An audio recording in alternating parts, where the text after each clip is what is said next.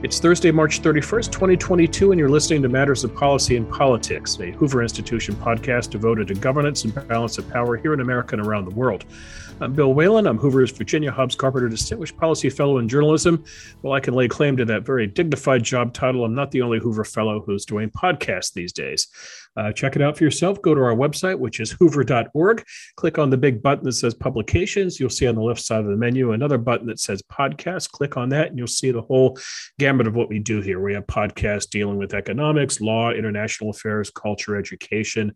You name it, we talk about it. If you want to subscribe to any or all of them, feel free to help yourself. You can also sign up for our monthly Pod Blast, which delivers the best for our podcast, your inbox, each and every month. And who knows, maybe this particular episode will show up. Hoover Podcast, just one facet of ideas defining a free society. My guest today is my colleague, Paul Peterson. Paul is a Hoover Senior Fellow and the Henry Lee Shattuck Professor of Government and Director of the Program in Education Policy and Governance at Harvard University. Paul Peterson is also a Senior Editor at Education Next, a journal of opinion and research, a must-read if you follow education reform. Paul, thanks for coming on the podcast today. Well, thanks, Bill, for having me. I think I've asked you before, but I don't understand your travel, my friend. You spend winters in Cambridge and then you spend the springs out here. It should be the other way around. You should be wintering in California in springtime. I come out here in January. Actually, November is a perfectly decent month on the East Coast. It's January. Even Christmas isn't so bad. Mm-hmm. But January, it's the pits. And it stays that way basically until May. So, no, spring arrives in California in, February or March, but it doesn't arrive on the East Coast until nearly summertime. So that's it. You're playing for time. You'll go back when the weather improves. Yes. Okay, well played. Well, Paul, let's start today by talking about a column that appeared recently in The Hill, a column that you co-authored with John Shoup and Jay Green. The headline, "The more prestigious the college, the lower the quality of education." That doesn't make sense, Paul. We're talking about colleges in America where the acceptance rate is something like 4 to 5%, where the degrees are prestigious. So why the more prestigious the college, the lower the quality of education? Well, I can't be sure of this in general, but when you look at the COVID experience, that's what shows up in the data. About half the colleges closed for the period, not just immediately, though that 2-month period when everybody closed down and it was total panic across the land. But when the fall came in 2020, some universities opened up and others did not. And it was more or less 50-50. It's not perfectly 50-50, but it splits down the middle fairly well. And the others go online. And so the question was, which colleges and universities decide to go online and which have in-person learning? And we know for sure that in-person learning trumps online learning, at least in the world we live in today. Now, some of the online people out there would have us believe that eventually online learning is going to be terrific. And I'm actually enjoying Zoom from time to time. It's better than nothing. And so online learning is better than nothing, but it's not the same thing as in-person learning. So the question is, which colleges had in-person learning and which ones didn't?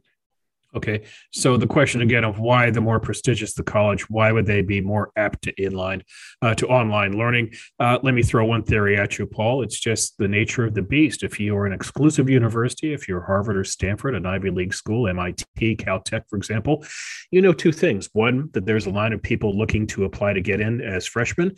And also if people leave the university, there's probably a long line forming to there are people willing to transfer in. So maybe, Paul, it's as simple as just you can afford to roll the dice, if you will, with your students because you know that the demand will always meet the supply. Well, that's absolutely right. I agree with that. That's one of the big factors involved is that the more prestigious colleges don't have to worry about students. The ones who are, regional colleges or small colleges don't have a big endowment. They have to have revenue or they're going to be at risk of having to shut down. So you've got to have your students. And if students are told, well, you got to pay full tuition and you're going to stay home and you're going to learn online, students are going to say, well, maybe I should wait until next year, or maybe I should go to a cheaper place, or maybe I should do a gap year or something. And so if you really need that revenue, you're going to be providing that service. Right. And maybe that's also a reflection. Paul, you mentioned the gap year. I have friends whose kids go to, the likes of Harvard and Stanford. I find it very common that they do gap years sometimes going in before they go into the schools, gap years during. They find years to extend their 4-year experience to 5 and 6. So perhaps COVID in some odd fashion kind of tied in the idea of just their Ivy experience, if you will, in terms of dragging out the degree. Well, the U.S. government really says, we want to see how many kids graduate within 6 years of their initial enrollment. That's the official way you look at graduation rates. So it's assumed that students don't just march through college in 4 years like you did, Bill, like I did. Not everybody does that. People, they may need to work for a year. They may need a break for some reason. There may be family. So there's a lot of reasons why college education is interrupted. And many of these are very legitimate reasons. And one quite legitimate reason is to say, I want to go abroad for a year. I want to get another experience out there. You don't have to go lockstep through college. It is a lot of fun to go lockstep because then you have the same classmates from year to year and you get to know some people really, really well. And that's very important for the rest of your life. But, it's not the be all and end all to go lockstep through college. Yeah, it's not. In fact, for years, I've served as an academic advisor at Stanford. And one of the reasons why the one academic advisor is to not only just connect with the kid and talk the kid through any programs, but also to put the brakes on the kid, because at least from the freshmen I've run into at Stanford, they're all 18 going on 40 in terms of kind of knowing what they want to do with their lives and having a plan. And Stanford thinks, yikes, they're just going to go flying through here, in a headlong pursuit to, forming they're creating their app and starting their new company, what have you. They want the kid to slow down. But I'm curious about the 4 to 5 to 6 year phenomenon, because, you went through in 4 years. I went through in 4 years. I remember, Paul, working for a California governor back in the 1990s, where we discovered a problem in the UC system, which is that UCs were starting to develop really wretched on-time graduation rates. But you're suggesting now that 6 years, the government at least is looking at 6 years. So is this going to become more the norm as we grow older as a country, that kids are just going to take 5 and 6 years to get through a 4-year? Well, actually, nobody really worries about that. What people worry about more is the very high rates of never finishing college. And this is particularly true of 2-year colleges. About half of those who matriculate at a 2-year college never finish the first year. They begin in the fall, and at some point they disappear. You can get a Pell Grant, that pretty much covers all your costs if you go to a community college or a junior college. And that Pell Grant is given to you in lumps up front. And so you can get that lump, and then you can just, drop out within a week or two, and, you still have gotten your Pell Grant.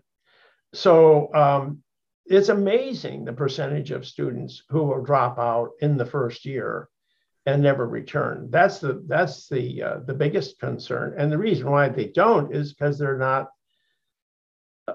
many of them, there's all kinds of reasons, of course, but many of them just aren't prepared for college. They don't have the necessary wherewithal to perform well enough. And then they get slotted into makeup courses in their first year. And those can be, sort of not very interesting classes to the students. And they're challenged by them, because here you finally have to really do your math class or show that you can read if you're going to move on, and then people drop out. Let me throw another theory at you, Paul, as to why the more prestigious universities would have been reluctant to open up, instead stay online. Finances. they can afford to shut down for a year if they want to. I looked up Harvard's endowment, Paul.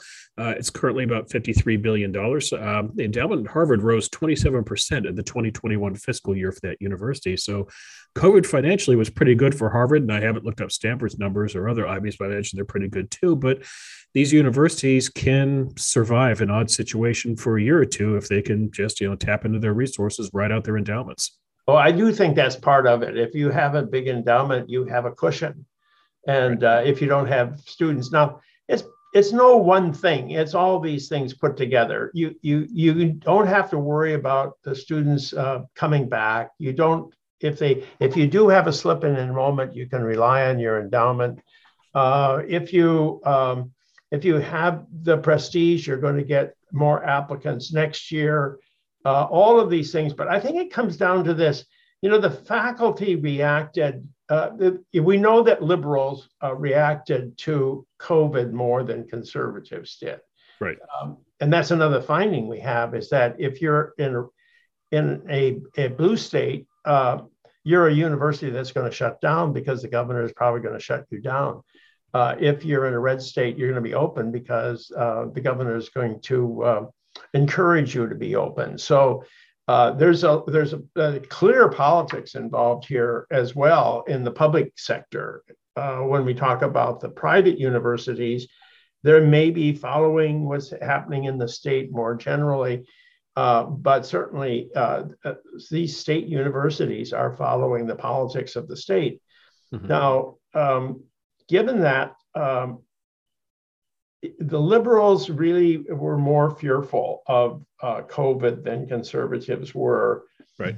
And given the fact that almost all faculty members are on the liberal side of the political spectrum, there was tremendous pressure from faculty on the administration not to open, to go online. Actually, it's not so bad teaching online. You don't have to go to work. You can do it from your office. And the upper middle class, generally speaking, didn't find the COVID shutdown to be a miserable experience. Of course, there were certain industries which were affected, whatever your income was. But by and large, this was a challenge more for working people who had to show up in order to get paid.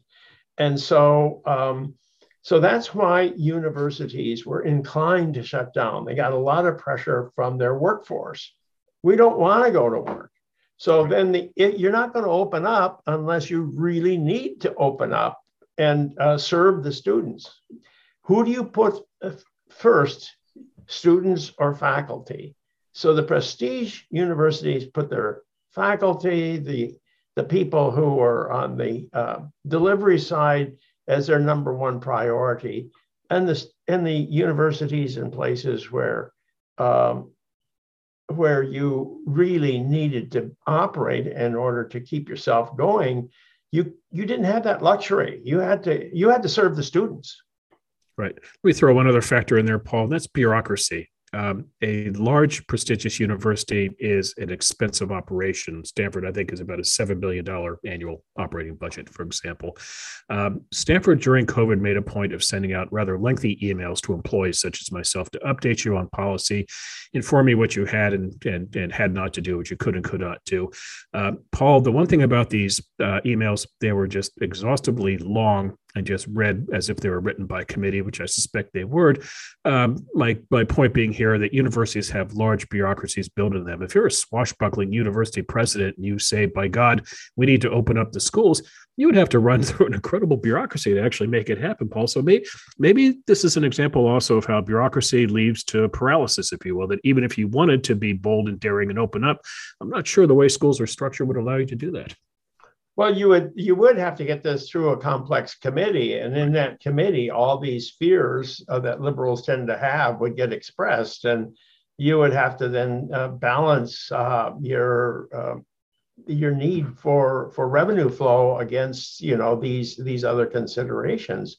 And so it's perfectly natural that any institution that, has the wherewithal to sort of hold off is going to be tempted to do so, given, as you say, the bureaucratic pressures that are on them. And of course, bureaucracies have grown a lot in higher education. We have the number of non-faculty members to faculty members has been steadily growing for decades. So we have twice as many non-fact. I don't even know what the number is in higher ed. I know that in K-12 education, which I study more closely, that the growth rate is twice as fast among those who are non-teachers as among those who are teachers, as high schools and elementary schools are hiring all kinds of guidance counselors and administrators and crossing guards and bus drivers and everybody except the people who are in the classroom. Mm-hmm. So one thing that swashbuckling president would have to do, Paul, is he or she would have to obviously deal with the faculty, who, as you're suggesting, may not be too wild about going back into the classroom.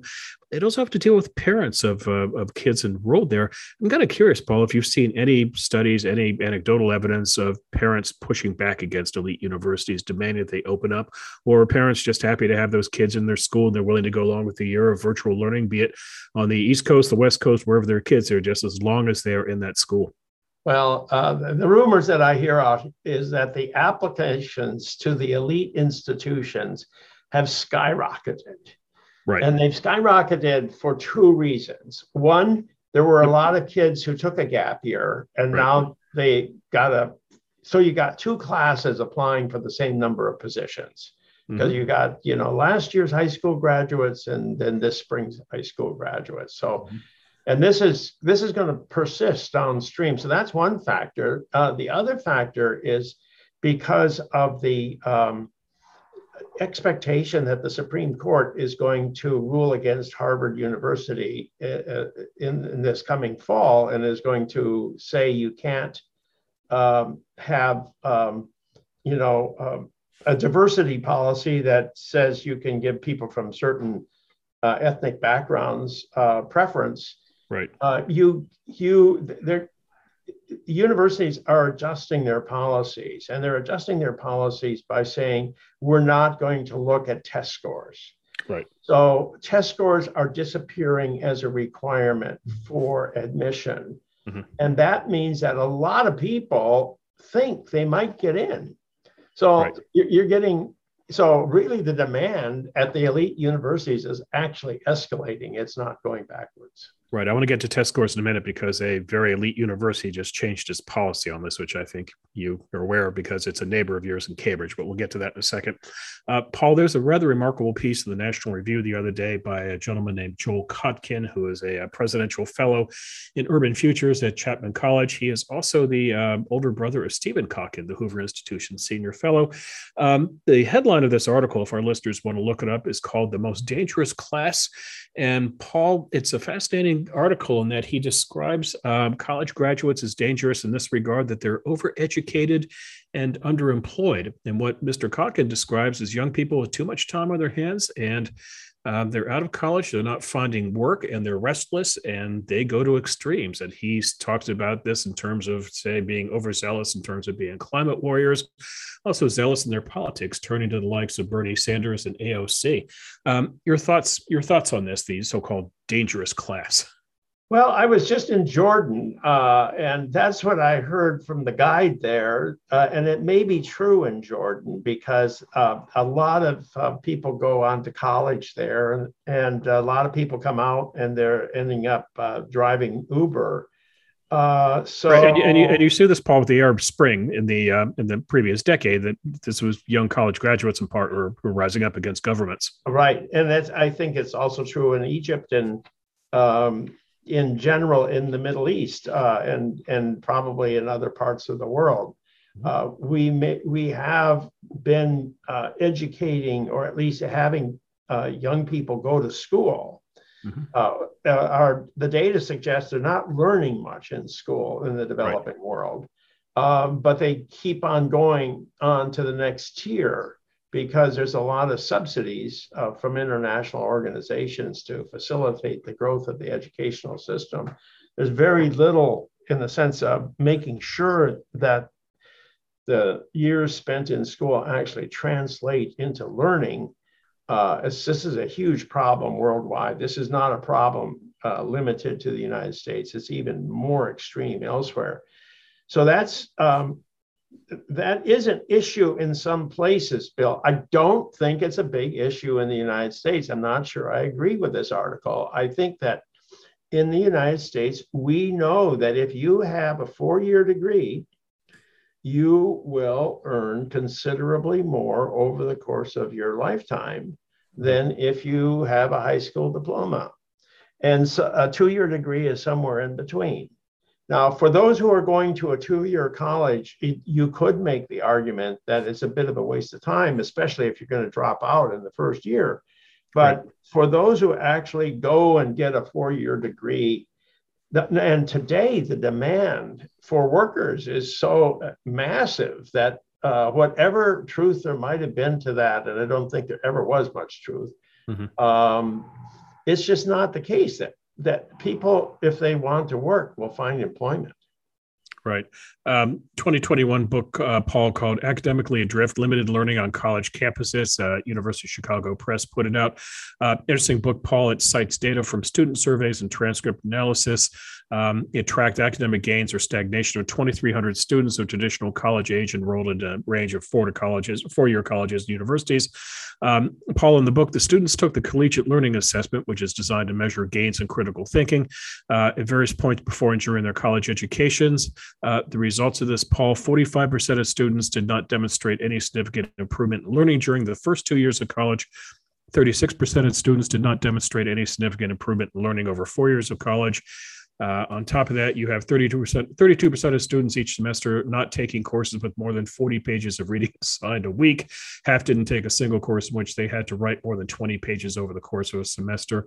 This is not college as I remember it.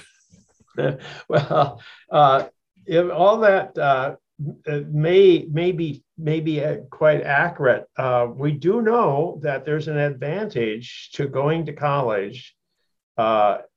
I don't know what skills you learn in college, whether they're social skills or whether they're connections. A lot of people think it's just the connections you get in college, and it's just the credential that you acquire that gets you ahead in the job. But credentials aren't going to be worth much unless they're meaningful. So there's got to be something meaningful there, because we do know that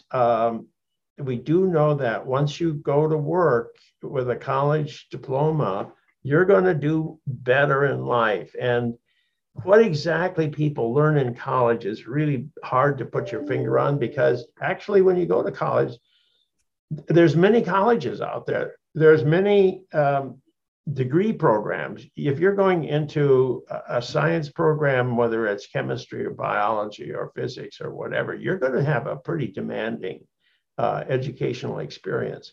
But if you want to, you can go into the soft subjects out there. And the one that I am most concerned about is the education program, because you can get a job as a teacher if you just take a certain number of courses, as long as you are given some kind of a grade in that course and allowed to pass that course. So you get that education credential, and the teacher goes out there and may be exactly as this study describes, and then they go into a classroom and they don't have the necessary educational experience themselves to be a good teacher. Furthermore, the kinds of colleges that teachers tend to get educated in are the weakest institutions, the least selective institutions out there. And so if you imagine it's the least demanding program in the least selective institutions, it may be, that's who we are asking to educate our children. So let's go back to that idea of coming out of an undergraduate program, being able to teach. Would you suggest adding one more year or one more term in which you are doing hands-on work in a school? Well, basically, I would restructure the whole thing, because I don't think adding a year is really necessary. We have do like they used to do. They used to have you go to school take some courses for 1 year, and then they had you teach for a year in a Right. classroom under some kind of supervision where you actually got the real world experience. And there is an institution called Relay University, which is now doing that, as this is the way they are preparing teachers for the classroom. Because we generally know that you learn to do by doing. And especially in a job that requires a lot of practice, as teaching does, it's just not something where book learning does the trick for you. You've got to actually be engaged. And we know that the first year teacher, the rookie teacher, is the worst teacher.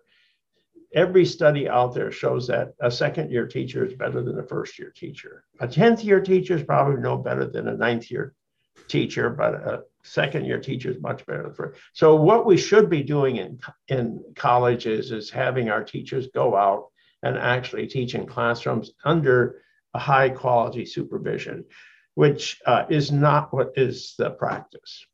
Right. One other claim in this book, Paul, is that it claimed that students spend on average about 12 to 14 hours a week studying, that much of that time is spent studying in groups.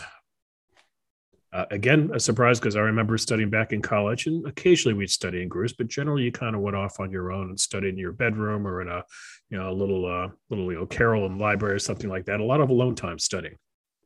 Yeah, no, this is people like to be with their friends. Right. I don't know if they're studying in groups or if they're just sitting around with their friends and talking. And they may be talking about the material, but when you're reading, you have to read. Right. You can't talk to other people and read at the same time.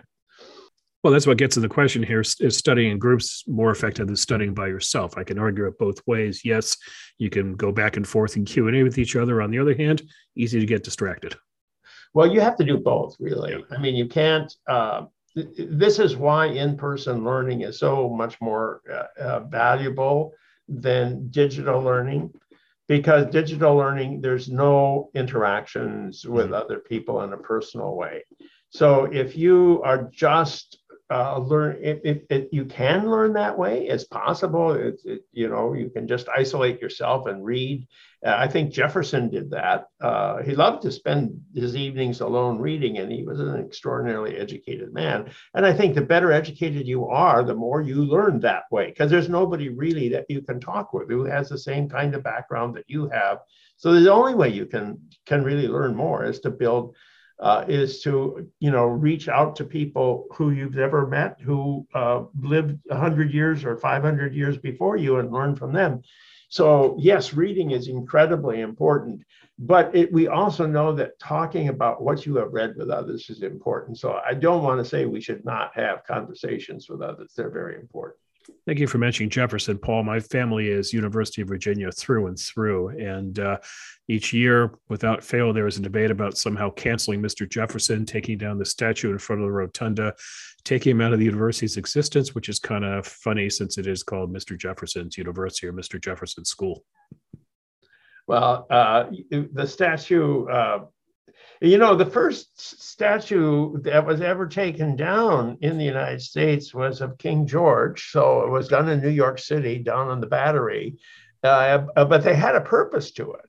The purpose was to take that lead in that statue and turn it into musket balls. So the first deconstruction of a statue at least had a legitimate purpose. Okay, very good. Paul, let's talk about universities now coming out of the COVID experience. Well, I don't know if we're quite coming out of the COVID experience, but let's talk about what schools have learned the past year or so, and what may or may not have opened the door to changes or maybe just institutional shortcomings. First question here, let's talk about enrollment, Paul. So undergraduate enrollment was down this year is down 3.1% from last year, as according to National Student Clearinghouse Research Center. Number of undergraduates in college is now down 5% compared to the pre-pandemic level of 2 years ago. A loss of nearly 1 million students. Where are these million kids going, Paul? Well, there are a number of factors at work here. One is we're in this age cohort, we're having fewer people. It's not like our population of 18-year-olds is growing every year as it used to. we're not replacing our population from one generation to the next. So we are, we're going to have fewer students entering colleges in the future, even if the percentage of students remains the same. Now, what's happened in the past is we've been having more kids who are 18 years of age, and a higher percentage are going on to college. So we've had this endless growth that we thought, would go forever. Well, it's not continuing. Now, so then we have a declining percentage on top of that, which may be simply COVID, because kids were not being educated in high school during COVID. We have overwhelming evidence. The latest study from North Carolina is really quite amazing. They show that students, no matter what their age is, whether they're elementary or they're middle school or high school, during the last 2 years, they learned 1 year less of learning than previous cohorts had. So in other words, the amount of learning that was taking place during COVID in North Carolina, and they have data on every student in North Carolina. They have an excellent study, carefully done. They are showing that the learning rate is half what it was back in 2019. I mean, this is not even talking about what it was like in 2009. This is just comparing it to just before COVID. And that's a tremendous loss of learning, a whole year's worth of learning. And that's so kids aren't going to college because they're not prepared to go to college. And now some of them are postponing it for a year. There may be more. So the irony is we have everybody's trying to get into the most elite colleges. So you have over application rates there, but right. The other colleges out there are worried to death that they're not going to get the students this coming year that they, were projecting that would be coming. So are we going to have an undereducated generation of students? Yes, I believe that's the case. And we know that the downstream consequences are you will have a less effective workforce if you have a less educated population. And by educated, I don't mean just going to school. I mean learning something at school. Okay.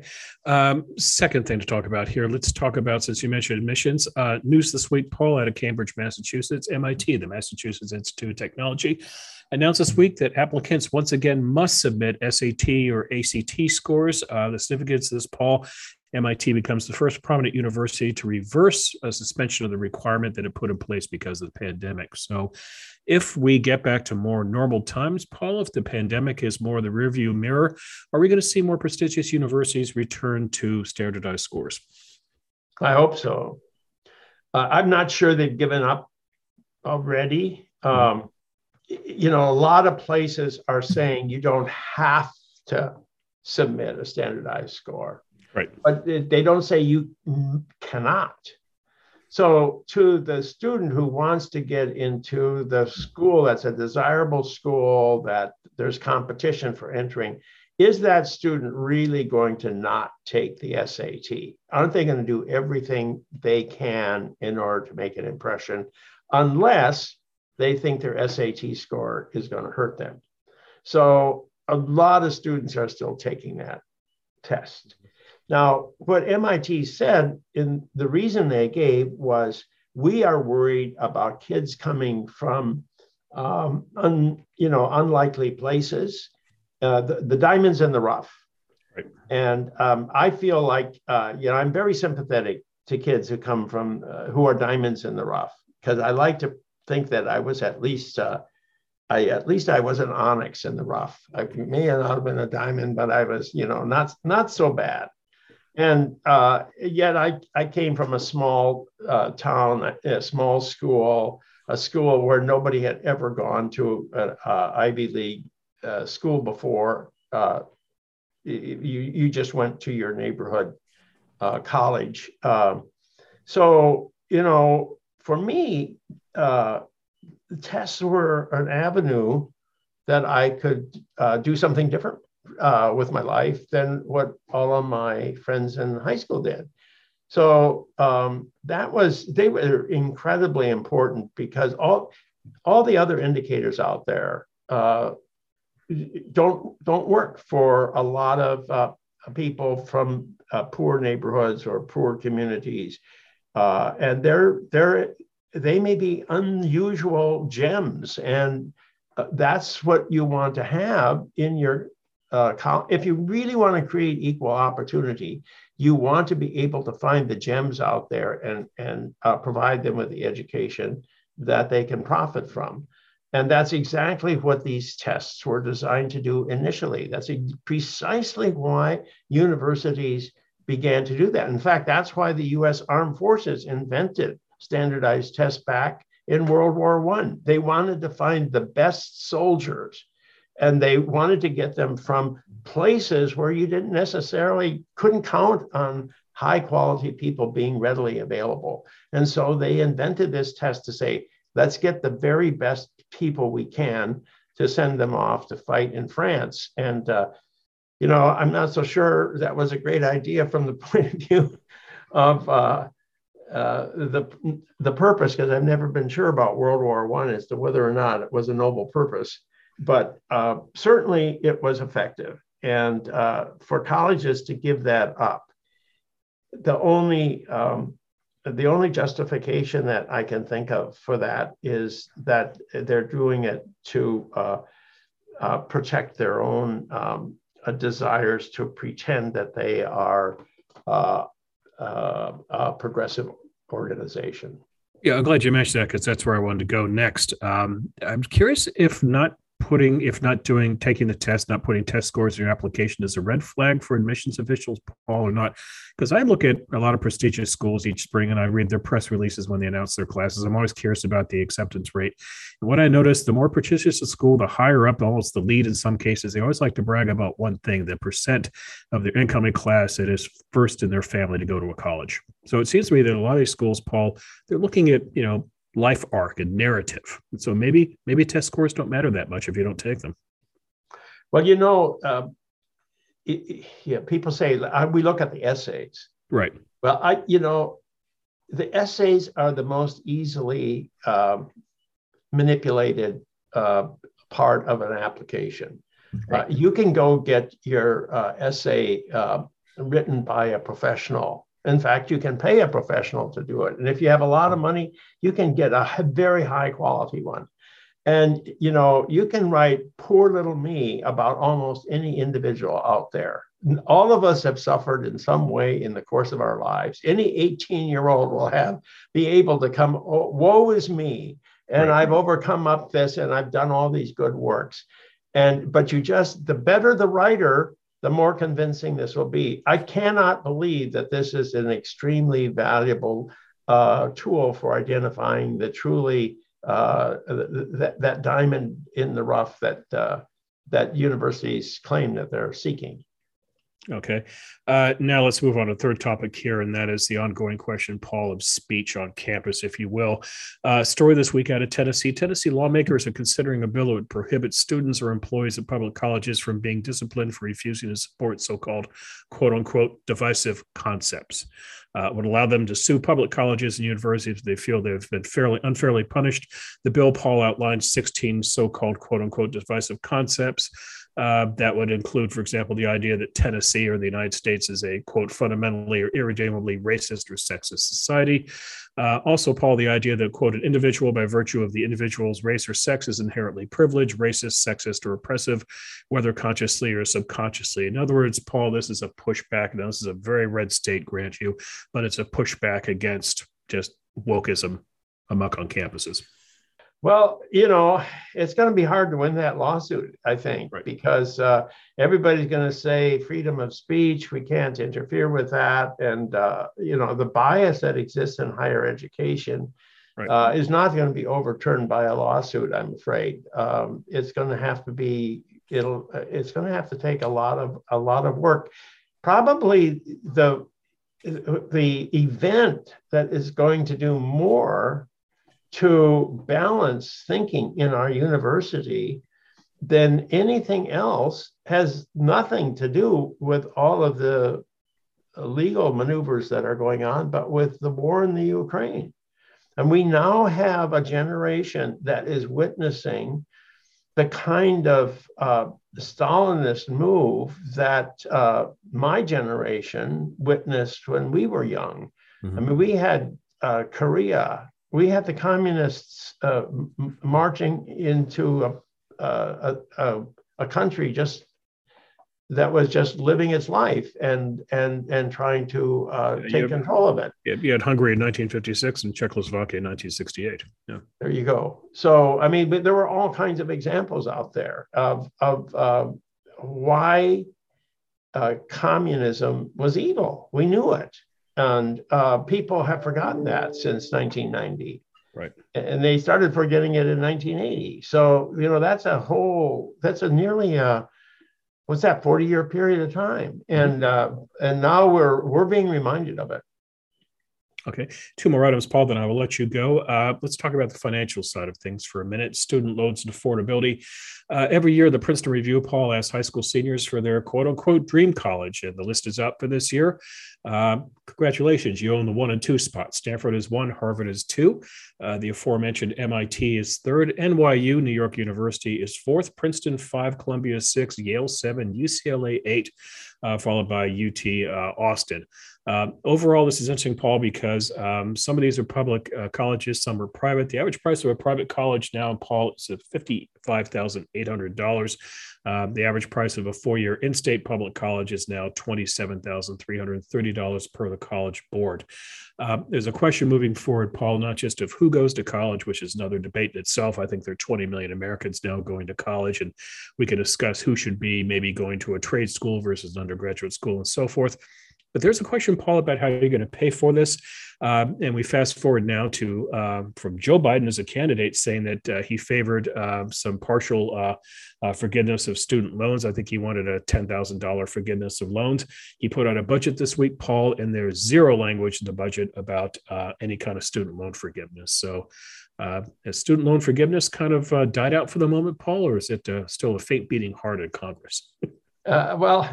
I'm sure it's going to continue one way or another. There's been a lot of forgiveness in the past, and there's going to be more. It's very popular with those with the loans. It is a transfer of wealth from the poor to the rich, because who goes to college is people who come from families that are better educated and have higher income. And the people who do go to college earn more income and are better educated themselves and will have a better life. And the people who don't have that are the ones who will have to pay the taxes when the money is given to these people. So, subsidization of higher education, which is massive in Europe. I mean, it's a general practice in Europe, is the most regressive, most unprogressive policy that one can imagine. And if you think about it, there's been a whole set of policies that help to explain why the working class has become more Republican and why the upper middle class and especially the upper middle class has become more Democratic. The professionals and a certain segment of the business community, it's because the progressive position is really a position where it says, let's give a lot of things to the upper middle class. For example, let's focus on climate change. That doesn't cost the upper middle class very much, and it appeals to them and then the subsidies of electric cars as well. That's the upper middle class that can afford those $60,000 cars. It's forgiving student loans, a whole pattern of subsidizing higher education. In other words, there's a whole wide range of policies that are being proposed today by the left wing of the Democratic Party, which are not really aiming to deal with the real needs of poor people. Well, here's a simple fix, Paul: free college. Well, we're close to that, and it's extremely popular among students, needless to say, and Sure. has general support in the public. Although when it comes right down to it and they learn what it's going to do to their tax bill, they're not so enthusiastic. Right. Also, there'd be just a question of who would be entitled to free college. The working class family in East Palo Alto versus the not so working class family over in regular Palo Alto. One getting by paycheck to paycheck, the other one living in a $5 million house. Should all of those kids get the same free college, or perhaps some of those kids are a little more deserving it than the others? Well, the more you give things to everybody, the more the upper middle class will benefit. That's good. Final question for you, Paul. I attended several years ago, my father, who attended the University of Virginia, he loved his university very much. And at UVA, when you make it 50 years as an alumnus, you join what is called the Jefferson Society. Speaking of that man who some people want to ban, the Jefferson Society. And it's a wonderful ceremony. They do it in the spring, Paul, and Charlottesville is just at its finest. The university is let out a couple weeks previously, so the kids aren't around, so everything is pristine and clean. And if there were a soundtrack to this, it would be Doris Day singing "Sentimental Journey," because what Virginia does for one night, Paul, is they dine you outside and professors talk, and you sit with your classmates. You know what you do? You talk about what you're doing 50 years ago. I discovered much of my horror. My dad didn't have any bad stories. It was all his drunken frat mates, but not he. He was apparently a pretty straight arrow in college, but there's a method to the madness here, in that the university wants you so much to think fondly and sentimentally about your university that you want to dig deep. But here's the question, Paul. I think now of my godson who lives down in Los Angeles. He graduated from Dartmouth last year. His university existence was just ripped up in half. It was very sad. He had 2 years in Hanover and things were just going swimmingly, and he was setting up for a great third and fourth year. Then COVID comes along, and he spends the last 2 years of his college learning on a computer back in Los Angeles. Now, he likes his university. He's proud of his degree. But I'm just content, Paul, when he goes back for his 50th anniversary, he's not going to have the same buddy stories that my father did because he was not there for 4 years. So this is a very rambling way of asking if you think that COVID down the road is going to have an effect on universities, especially when it comes to donations, especially when it comes to alumni loving their university, because there might be this generation of COVID kids who maybe don't think as warmly of their school because of what they had to go through. That's an interesting question. I've thought much the same as you, Bill. I have yet to see it on the part of students themselves. They seem as attached to their university, even though they have had a less fulfilling college experience than students in the past have. They are incredibly understanding of why it is that their school had to be shut down. They're not nearly as critical as I am. My own view is that the COVID risks were much, much less for young people, and really even any healthy person, the risks were not that great, but that's not the way it's perceived by students. So the only thing I can say is, well, in 50 years, we'll know. Right. I guess also it's a question 50 years from now if we still feel the same in terms of prestige and status about these universities, because you could say that maybe your class of 2021 got really messed up by COVID, but maybe 30 years later when your child is applying to the college, you might think, I still want my kid to have that degree. Well, we'll see whether legacy is still a factor in admission 20 years from now. It may or may not be. I do think we're going to see changes in higher education, given the high prices you referred to, and given the alternative ways in which people can get educated. This is not a stable situation we have today. We're going to see definitely change in our higher educational system. Exactly how it's going to go is up in the air. We did learn from COVID that in-person learning does have a lot to say for it. So, but we shall. It's a dynamic situation for sure. All right. When you say change, what would be change for the better, Paul? Well, change for the better would be more learning.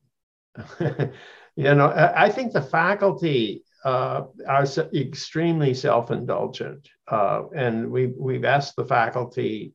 The faculty are judging themselves not on and their colleagues not on the basis of their teaching, but on the basis of their research. And this may make sense in some fields and in some institutions where cutting edge research is actually taking place. I like to feel that I am participating in that kind of world. But for most college teachers, the kind of research they're doing is not contributing substantially to the growth of knowledge worldwide. And the need for them to be effective teachers in the classrooms is much, should be the central concern. And so I would say maybe some of these colleges out there that did not respond to COVID by shutting down, but actually kept on going, maybe these colleges are also saying, we've got to have good teachers in the classroom. And maybe that's a good thing that we do have colleges under fiscal pressure, because they will expect that teachers are to be effective and that students will get a genuine experience when they go to college. So I would like to see more of that. It sounds like you're suggesting a new generation of tough deans and provosts. Well, small competitive colleges, I'm a very small private competitive colleges are the historic base of our higher education system. Mm-hmm. They were always very good colleges, even if they didn't have a great prestige, and if they always were sort of on the edge of not making it.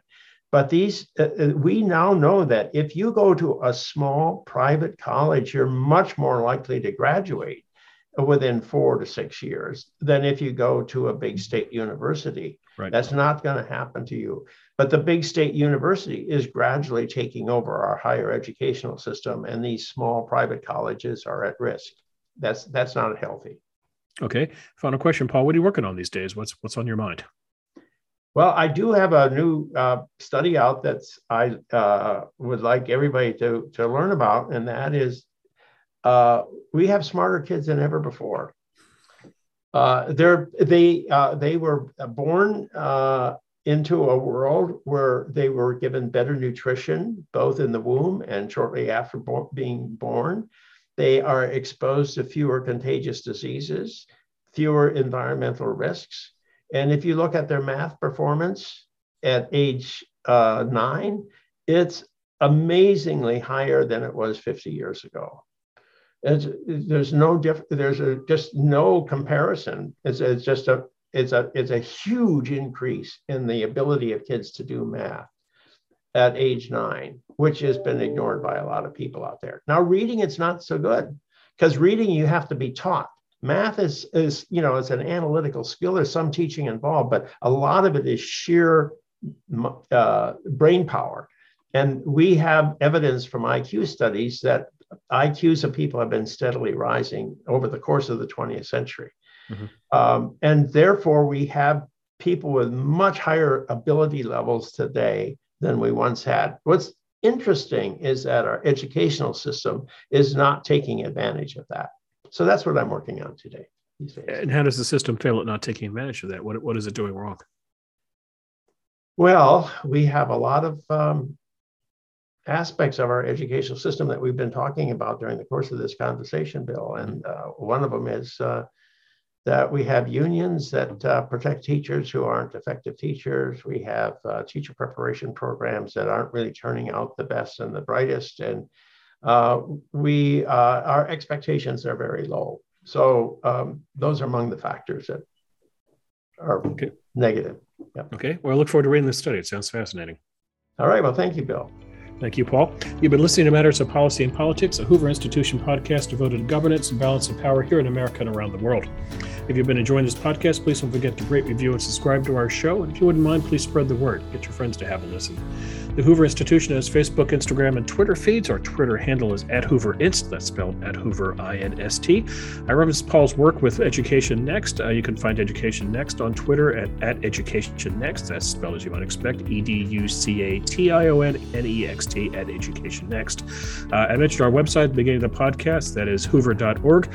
While you're there, sign up for the Daily Report, which delivers the best work of Paul Peterson and his Hoover colleagues to your inbox weekdays.